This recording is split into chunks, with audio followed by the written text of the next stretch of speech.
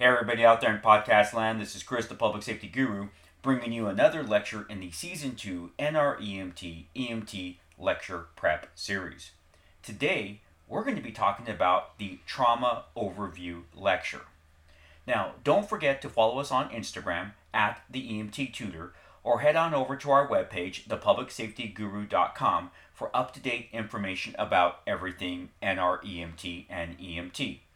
We also have exclusive content for those that become podcast members or join our Patreon channel, which could be found by searching for the EMT Tutor. There you'll find exclusive members-only podcasts, study guides, and tests. All right, on to your learning. This podcast is going to focus on trauma overview. And with this, you're going to have other lectures that are going to get very specific about the various injuries as it relates to trauma. However, in this trauma overview lecture, what you need to understand is that there are basic concepts of energy that affect the human body. And because of that, there's going to be a general injury patterns associated with different types of impacts, falls, and penetrating trauma. At this stage of your learning, you should be able to demonstrate critical thinking and make certain predictions of injuries that your patients may present with based upon your scene size up and other information gathering.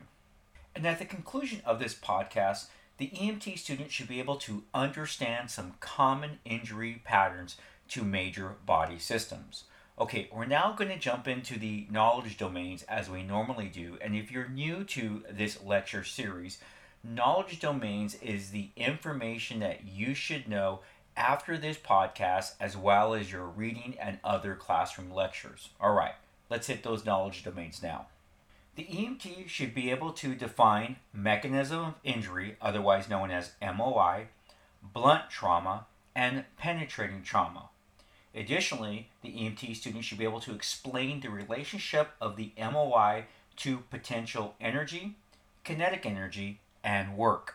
The EMT student should be able to provide examples of an MOI that would cause blunt trauma or penetrating trauma. The EMT should be able to describe the 5 types of motor vehicle crashes and the associated injury patterns of those crashes.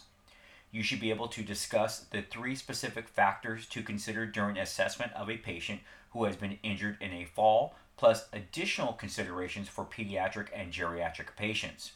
You should be able to discuss the effects of high, medium, and low velocity penetrating trauma on the body and how an understanding of each type helps EMTs form an index of suspicion about unseen life-threatening injuries. We will discuss blast injuries in this podcast and discuss the injuries that we can anticipate the patient will exhibit based upon where the patient is at when the blast occurs. You should also be able to describe the multi-system trauma and the special considerations that are required for these patients who fit this category. The EMT should be able to explain the major components of the trauma patient assessment, including considerations related to whether the method of injury was significant or non-significant. The EMT should be able to discuss the special assessment considerations related to a trauma patient who has injuries in each of the following areas: the head, neck, throat, chest, and abdomen. The EMT should be able to explain a general overview of multi-system trauma patient management and explain trauma patient management in relation to scene time and transport selection. We'll discuss some of the associations of aeromedical services and the criteria for the appropriate use of air services. And last, we'll end this lecture by talking about the American College of Surgeons Committee on Trauma Classification and the utilization of trauma centers. Okay, I know that was a lot of stuff, but we're going to really simplify it so that you can wrap your head around all of this information. And trust me, when you add the other specific trauma lectures, it will all come together. All right, let's hit trauma overview now and get this out of the way. For people younger than age 44, traumatic injuries are the leading cause of death in the United States. Traumatic emergencies occur as a result of physical forces applied to the body, whereas medical emergencies occur from an illness or condition not caused by an outside force. Traumatic injuries may be caused by underlying medical conditions, or medical illnesses may result from recent or remote traumatic injuries. Evaluation of the MOI for the trauma patient will provide you with an index of suspicion for different types of serious and/or life-threatening underlying injuries. An index of suspicion is your awareness and concern for potentially serious underlying and unseen injuries. Once again, index of suspicion is your awareness and concern for potentially serious underlying and unseen injuries. Okay, we're now going to talk about energy and trauma. Traumatic injury occurs when the body's tissues are exposed to energy levels beyond their tolerance. Mechanism of injury is the way traumatic injuries occur. This describes the forces or energy transmission acting on the body that causes the injury. There are three concepts to energy, and they are potential energy, kinetic energy, and energy of work. Energy can be neither created nor destroyed, but can only be converted or transformed. Work is defined as force acting over a distance. Forces that bend, pull, or compress tissue beyond their inherent limits result in the work that causes injury. Now, kinetic energy is the energy of a moving object. Kinetic energy reflects the relationship between the mass, i.e., weight, of the object and the velocity, i.e., speed, at which it is traveling. There's a formula that you need to be aware of for National Registry. That formula is kinetic energy equals half mass times velocity squared. One more time. Kinetic energy, Ke, equals half mass times velocity squared. Now, according to the equation for kinetic energy, the energy that is available to cause injury doubles when an object's weight doubles, but quadruples when its speed doubles. I know that's a lot, but just think about this one more time. According to this equation for kinetic energy, the energy that is available to cause injury doubles when the object's weight doubles, but quadruples when its speed doubles. So how do we break that down? Well, basically, if the energy will double if the object's weight doubles. However, the energy would quadruple when the speed only doubles, and so that is the difference there. Now, potential energy is the product of mass, once again, i.e. weight, force of gravity, and height.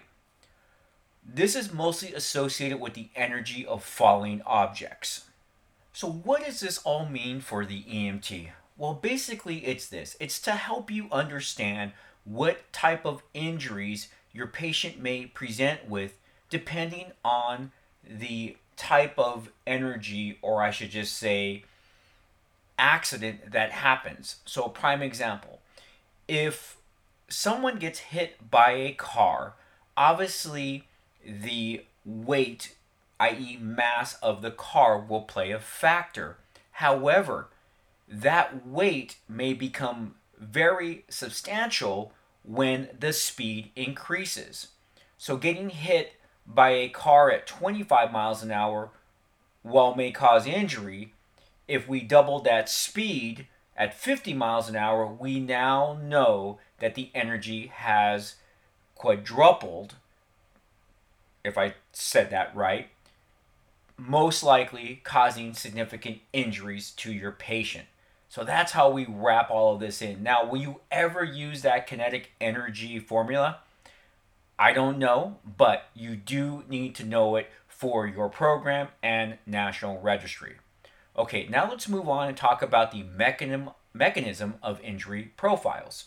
Okay, before we move on to mechanism of injury profiles, I just want to say the word that I was trying to say earlier was quadruple. I can't believe I messed that one up. All right, let's now talk about the different types of MOIs and what types of injuries they may produce. Now we have non-significant MOIs and significant MOIs.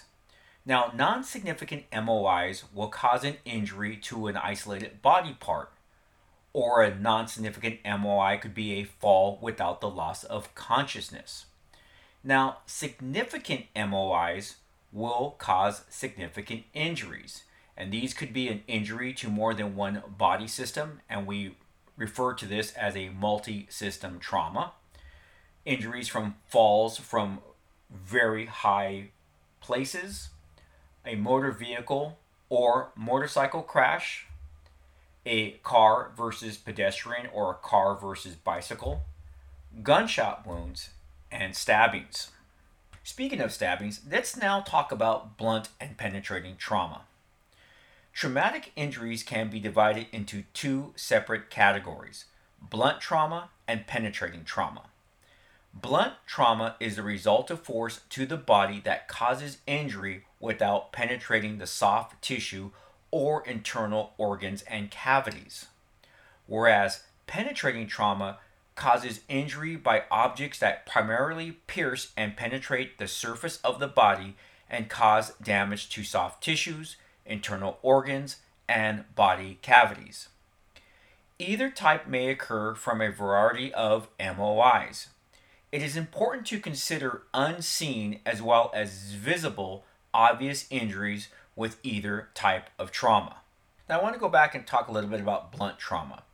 Blunt trauma results from an object making contact with the body. Motor vehicle crashes and falls are the most common MOIs. Be alert to skin discoloration and pain. These may be your only signs of blunt trauma. Maintain a high index of suspicion for hidden injuries. All right, now let's specifically talk about vehicle crashes.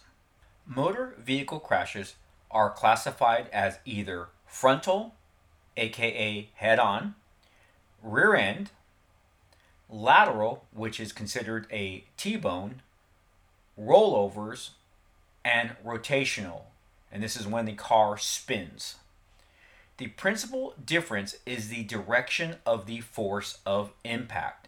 So remember that motor vehicle accidents are classified by how the vehicle is hit, and that's based upon the direction of the force of impact.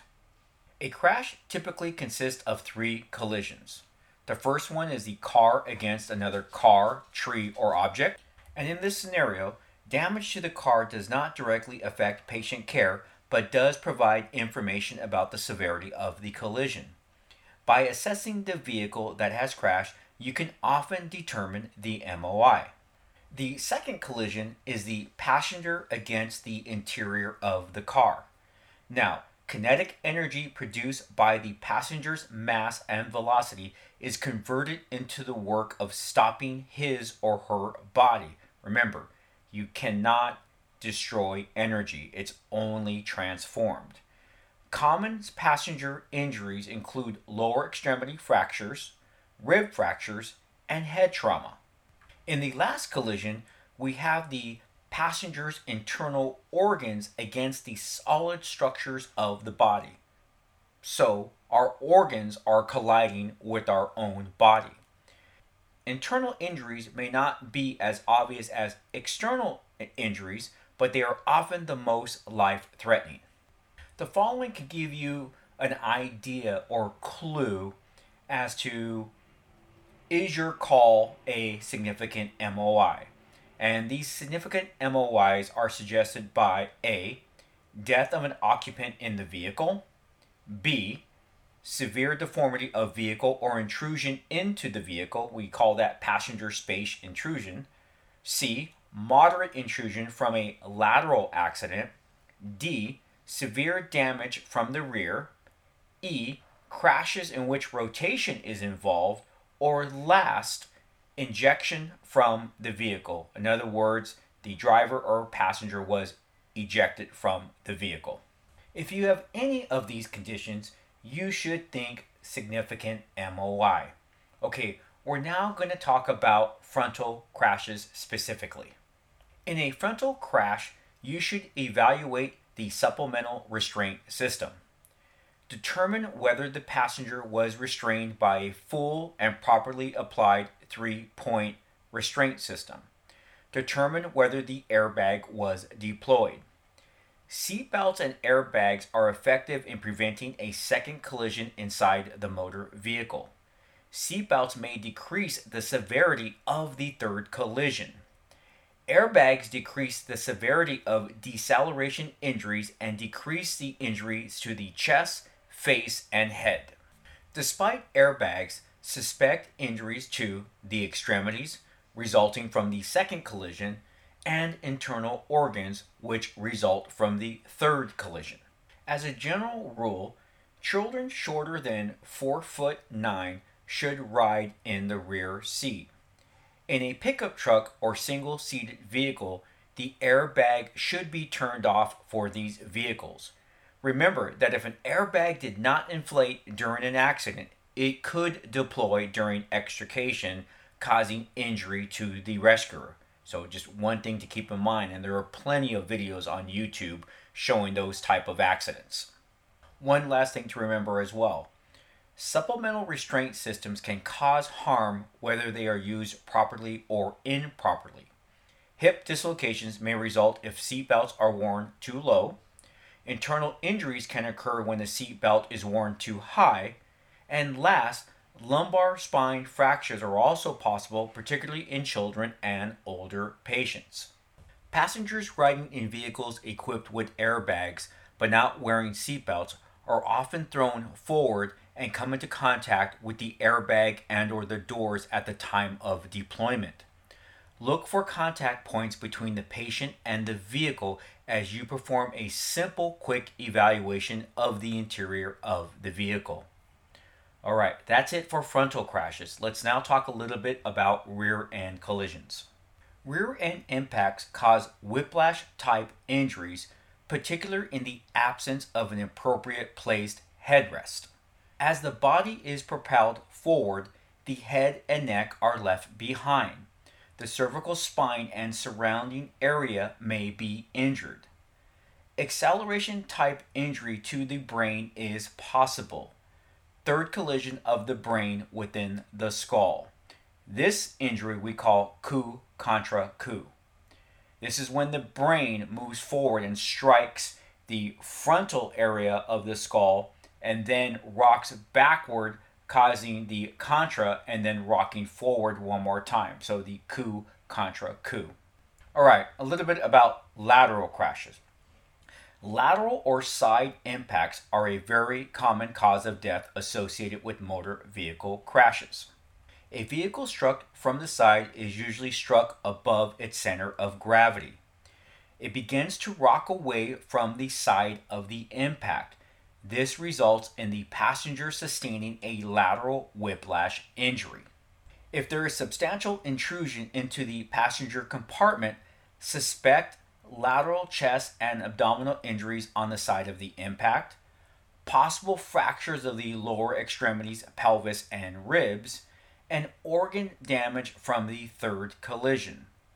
Approximately 25% of all severe injuries to the aorta that occur in motor vehicle crashes are a result of lateral collisions. Let's think about that.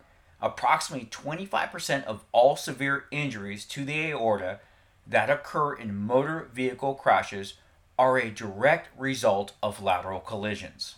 Alright, we're now going to talk about rollover crashes. Large trucks and sport utility vehicles are prone to rollovers because of their high center of gravity. Injuries depend on whether the passenger was restrained. The most unpredictable types of injuries are caused by rollover crashes in which a passenger is unrestrained. The most common life-threatening event in a rollover is ejection or partial ejection of the passenger from the vehicle.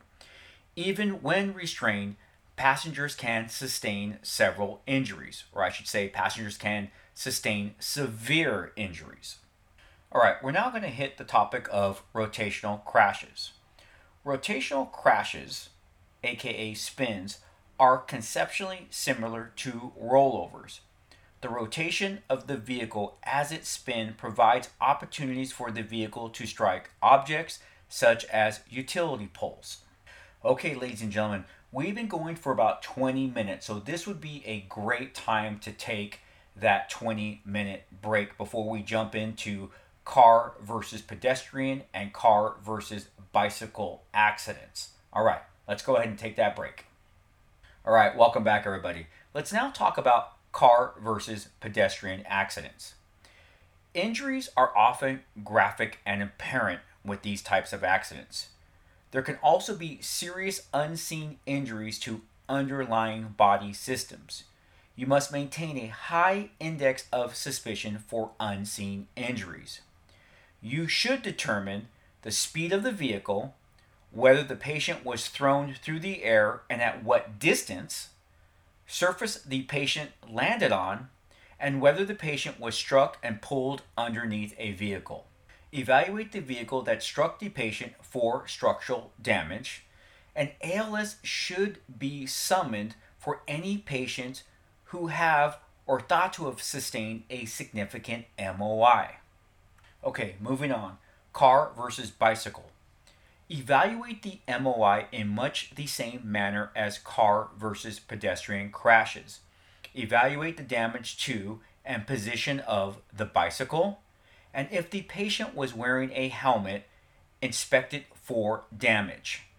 A helmet having damage or no damage would help you to suspect certain types of injuries. Presume that the patient has sustained an injury to the spinal column or spinal cord until proven otherwise at the hospital. Spinal stabilization must be initiated and maintained during the entire rescue. All right, we're now going to talk about car versus motorcycles. Let's first talk about the protection some motorcycle riders may utilize. The first one will be the helmet. The helmet does not protect against severe cervical injury. That's one of the problems there. Now, some motorcycle riders will wear leather or abrasion-resistant clothing. This will protect against road abrasions, but not against blunt trauma from secondary impact. And many motorcycle riders should be utilizing boots because obviously they protect the ankles and the feet from road rash and when these areas will collide with other objects. Now, motorcycle accidents, these collisions usually occur against larger vehicles or stationary objects. So that's what we're looking at in regards to these type of accidents. When assessing the scene of a motorcycle crash, look for deformity of the motorcycle, the side of the most damage, any distances of skids on the road, deformity or stationary objects or other vehicles, and the extent and location of deformity in the helmet. Once again, the helmet can play a vital role in providing us clues to the types of injuries that our patient may have sustained. I don't know if you know this, but there are actually 4 types of motorcycle impacts. The first impact is the head-on crash. This is when the motorcycle strikes another object and stops its forward motion while the rider continues his or her forward motion until stopped by an outside force. Then we have an angular crash. This is when the motorcycle strikes an object or another vehicle at an angle so that the rider sustains direct crushing injuries to the lower extremity to the lower extremities between the object and the motorcycle.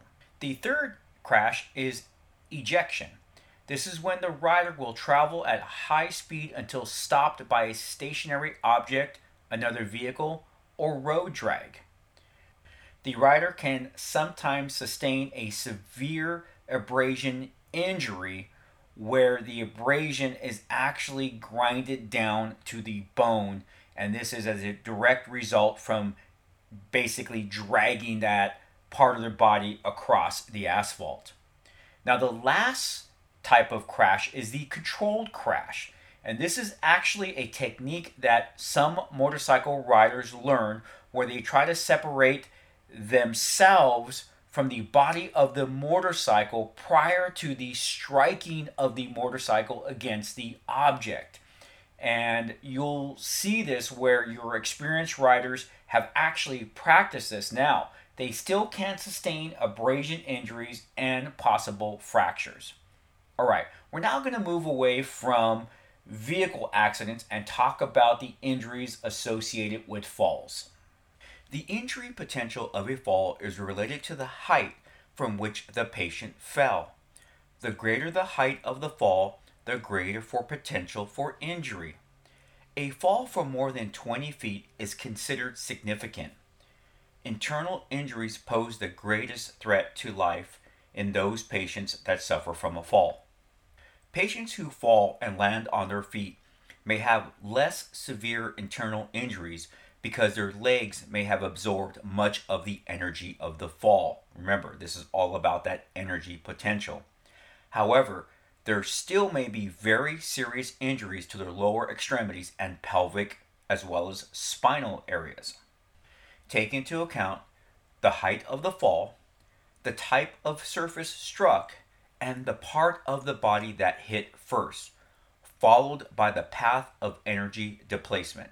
So if we go back to landing on your feet, that energy will travel up from the feet through the ankles, through the leg, through the thigh, to the pelvis region, and possibly eventually the spine and neck.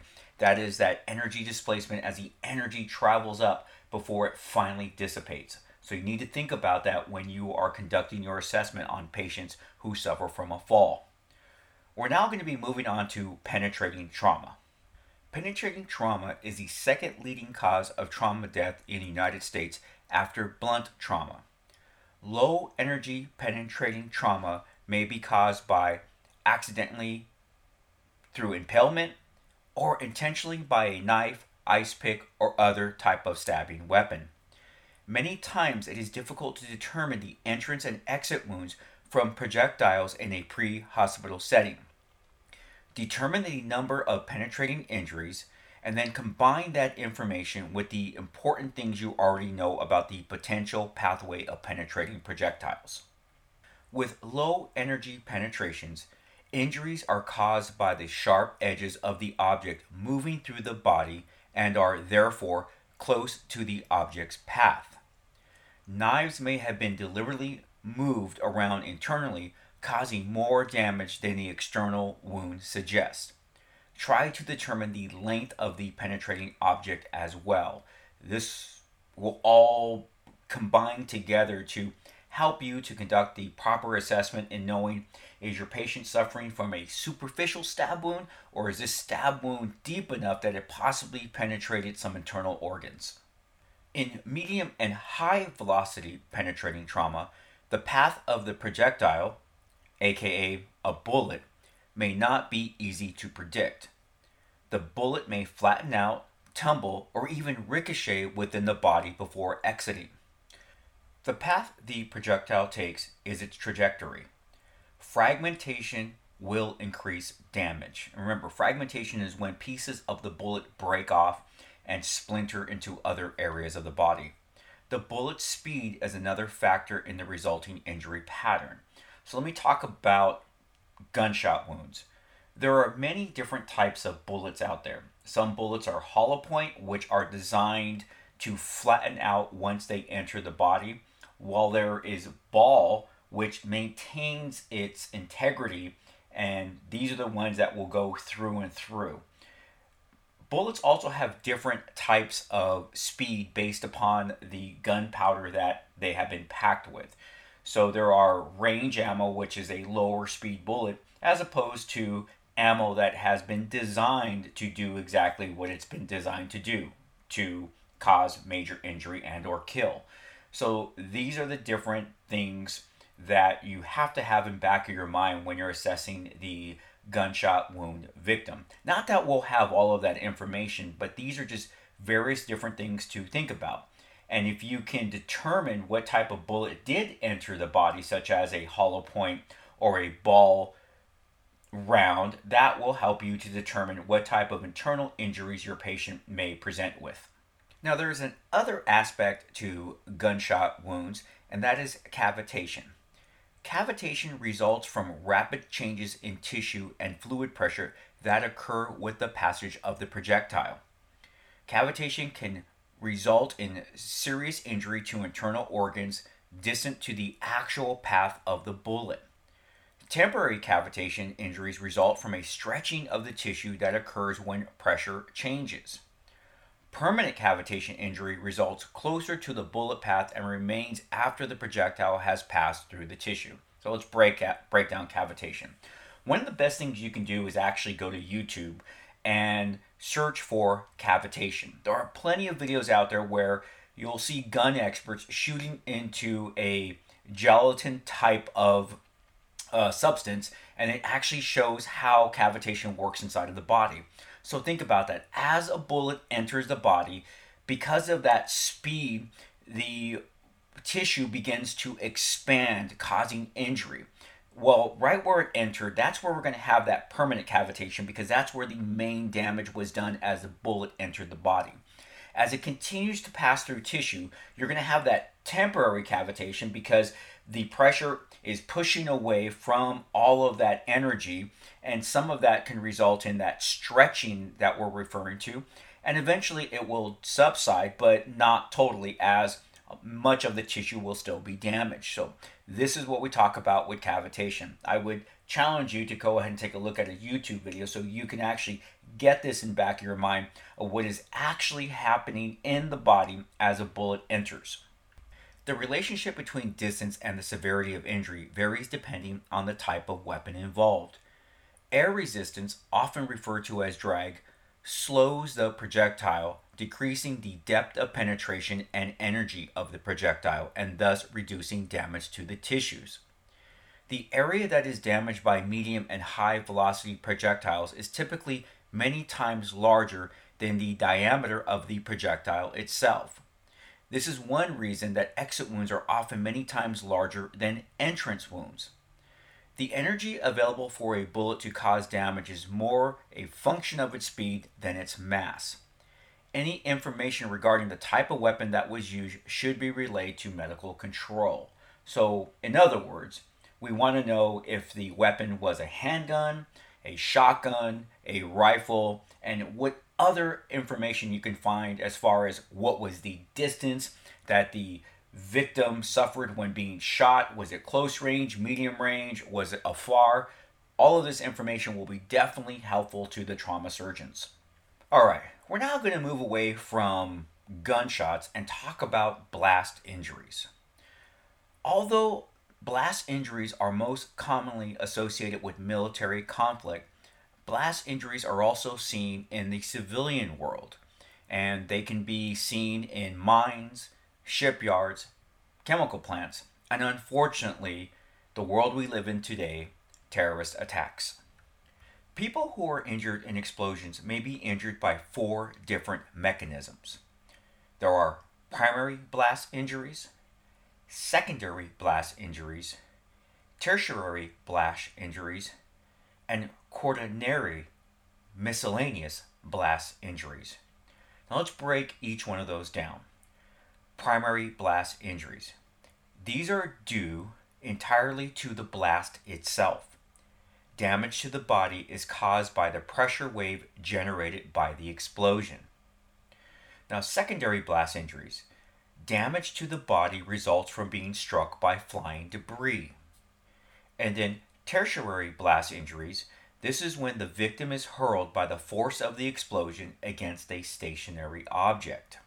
Quaternary blast injuries, otherwise known as miscellaneous injuries, consist of burns from hot gases or fires started by the blast, respiratory injury from inhaling toxic gases, crush injuries from the collapse of buildings, suffocation, poisoning, or other medical emergencies, and last, contamination of wounds from environmental, chemical, or toxic substances. Most patients who survive an explosion will have some combination of the four types of injuries just mentioned. Now, the tissues at risk from blast injuries, well, those are the organs that contain air, such as the middle ear, lung, and gastrointestinal tract, and these are the most susceptible to pressure changes. Junctions between tissues of different densities and exposed areas such as the head and neck tissues are prone to injury as well. The ear is the most sensitive to blast injuries. The tympanic membrane involved to detect minor changes in pressure will rupture at pressures of 5 to 7 pounds per square inch above atmospheric pressure. So most blasts will cause some type of injury to the tympanic membrane. Pulmonary blast injuries are defined as pulmonary trauma that results from short-range exposure to the detonation of explosives. Primary blast injury is often characterized by a lack of external visible injuries. Pneumothorax is a common injury and may require emergency decompression in the field. Pulmonary edema may ensue rapidly. One of the most concerning pulmonary blast injuries is arterial air embolisms. The arterial air embolism occurs on alveolar disruption with subsequent air embolization into the pulmonary vasculature. This can produce disturbances in vision, changes in behavior, changes in state of consciousness, and a variety of other neurological signs and symptoms. Solid organs are relatively protected from shock wave injury, but may be injured by secondary missiles or a hurled body. Neurological injuries and head trauma are the most common causes of death from blast injuries. Subarachnoid or subdermal hematomas are often seen. Bradycardia and hypotension are common. Extremity injuries, including traumatic amputations, are also common as well. This would be a good time now to talk about multi-system trauma. Multi-system trauma involves more than one body system, thus the word multi. Common multi-system trauma could be head and spinal trauma, chest and abdominal trauma, chest and multiple extremity trauma. And if you suspect multi-system trauma, you should have ALS en route as well as notifying the emergency room of what your suspicions are. We're going to talk about the golden principles of pre-hospital trauma care. And what we mean by golden principles is that these are the principles that are accepted throughout the United States in regards to trauma care, no matter where you live or work. Your main priority is to ensure your safety, safety of your crew, and safety of the patient. Determine the need for additional personnel or equipment and evaluate the MOI. Identify and manage life threats, then focus on patient care. Assess and manage the airway. Ensure that basic shock therapy is completed and control bleeding. If bleeding is not controllable, you should consider the use of a tourniquet. Protect the spine and proceed with spinal immobilization if indicated. Transport the patient immediately to the appropriate facility. In most patients with multi-system trauma, definitive care requires surgical intervention. On-scene time should be limited to 10 minutes or less. During transport, obtain a sample history and complete a secondary assessment. Consider ALS intercept and or air medical transportation. This is when we go back to that trauma golden rule, which you should have learned about by now in your actual class. We want to spend as least time as possible on scene because the patient who is going to survive most likely will survive based upon surgical intervention at a trauma center. I can tell you now, in my travels, I actually had patients where I didn't even get to splint their broken limbs because I was dealing with their life-threatening emergencies. So just keep that in the back of your mind as well. Okay, ladies and gentlemen, we've been going now for 40 minutes total, but 20 minutes from our last break. So let's take this final break and then finish off this lecture. Welcome back, ladies and gentlemen. All right, let's now talk about the patient assessment as it relates to trauma. The patient assessment consists of scene size up, primary assessment, history taking, secondary assessment, and reassessment. When you're caring for a patient who has experienced a significant MOI and the patient is considered to be in serious or critical condition, you should rapidly perform a physical examination. With a patient who has experienced a non-significant MOI, focus on the chief complaint while assessing the patient as a whole. So remember, if you think that the MOI is significant, let's assess the patient rapidly to try to find what is going to kill them. As opposed to a non-significant MOI, then we can go ahead and worry about the patient's chief complaint, but once again, assess the body completely. Okay, when you have that patient who has injuries to the head, remember that disability and unseen injury to the brain may occur. Bleeding or swelling inside the skull is often life-threatening. Include frequent neurological examinations in your assessment. Some patients will not have obvious signs and symptoms until minutes or hours after the injury has occurred. Okay, let's now move on to the neck and throat. This is the area of serious or deadly injuries. The trachea may become torn or swell. Airway problems may result that could quickly become a serious life threat. Your assessment must include frequent physical examinations looking for decap BTLS in the neck region. Decap BTLS stands for deformity, contusion, abrasion, puncture/penetrating injury, burns, tenderness, laceration, and swelling. Also assess for jugular vein distension and tracheal deviation. Swelling may prevent blood flow to the brain and cause injury to the central nervous system. A penetrating injury may result in an air embolism. Use occlusive dressings to prevent this. A crushing injury to the upper part of the neck may cause the cartilage of the upper airway and larynx to fracture. Moving on to injuries to the chest. The chest contains the heart, lungs, and large blood vessels. Many life-threatening injuries may occur. Broken ribs may hinder breathing. Bruising may occur to the heart and cause an irregular heartbeat.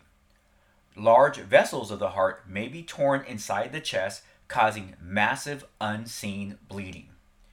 Air may collect between the lung tissue and the chest wall, known as a pneumothorax. A penetration or perforation of the integrity of the chest is called an open chest wound. If left untreated, shock and/or death will result. It is imperative that you assess the chest region every 5 minutes. Assessment should include, once again, decap BTLS, as well as lung sounds, and you should be monitoring for adequate chest rise and fall. Let's now talk about injuries to the abdomen. The abdomen contains vital organs that require a very high amount of blood flow to perform the functions necessary for life. The organs of the abdomen and retroperitoneal can be classified into 2 categories, solid and hollow. Solid organs include the liver, spleen, pancreas, and kidneys. Hollow organs include the stomach, large and small intestines, and the urinary bladder. This would be a good time for that review, and you should be memorizing what organs are solid and what organs are hollow. When injuries from trauma occur in this region of the body, serious and life-threatening problems may occur. Solid organs may tear, lacerate, or fracture, which can cause serious bleeding into the abdomen. Hollow organs may rupture and leak toxic digestive chemicals. The patient may eventually develop a life-threatening infection from this injury. The rupture of large blood vessels can cause serious unseen bleeding. Remember, reassess the abdomen region using DCAP BTLS.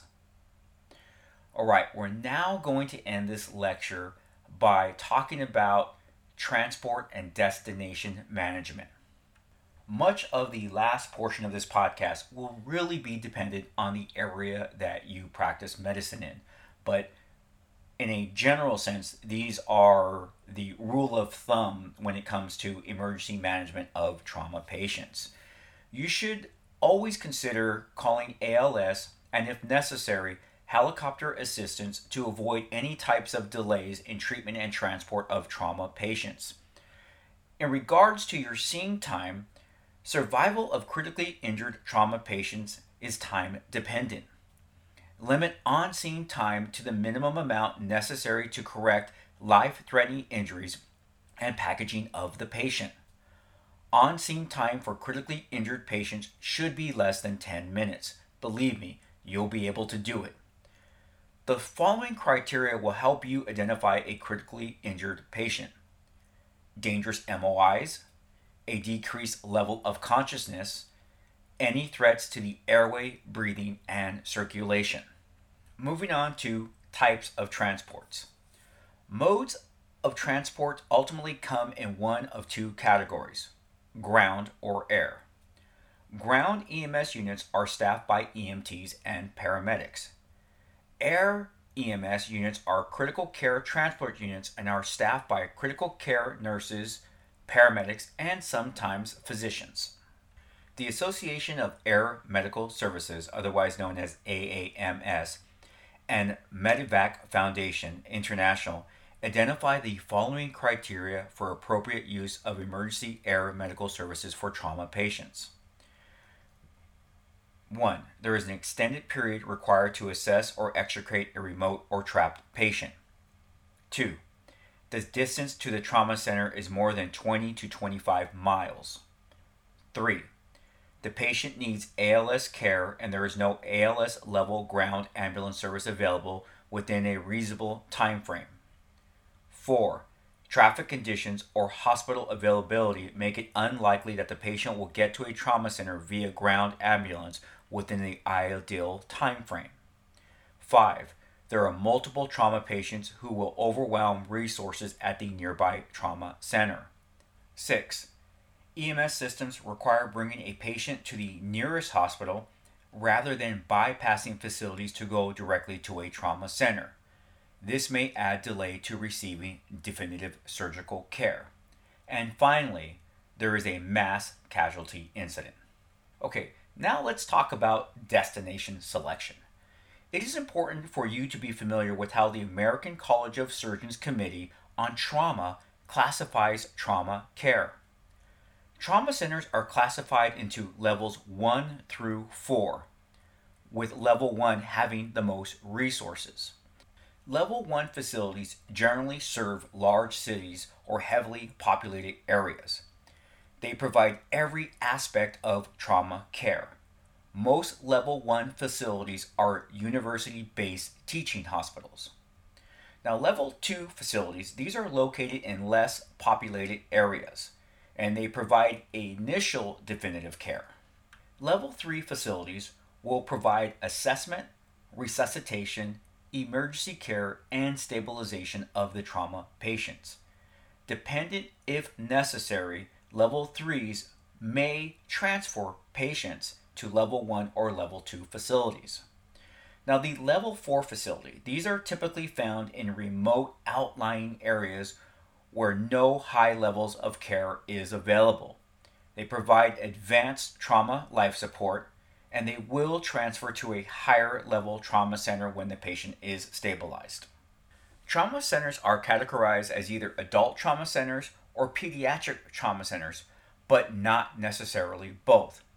Pediatric trauma centers are not nearly as common. Do not make the mistake of transporting a pediatric patient to an adult trauma center when a patient trauma center is available. Okay, I want to end the lecture with this. Remember this. Remain calm. Complete an organized assessment. Correct life-threatening injuries. and remember to do no harm. Never hesitate to contact ALS backup or medical control for help or guidelines. Okay, ladies and gentlemen, this ends this trauma lecture podcast. However, I want to remind you, don't forget to listen to season 1. Well, this is season 2, and I consider season 2 the podcast on steroids. Season 1 has a lot of great information. With that, remember, you can listen to these podcasts ad-free by subscribing and becoming a member either through this podcast or by joining our Patreon channel. Membership grants exclusive learning content such as members exclusive podcasts, quizzes, tests, and study guides. And don't forget to follow us on Instagram at the EMT Tutor. Okay, ladies and gentlemen, thank you for listening and happy EMT.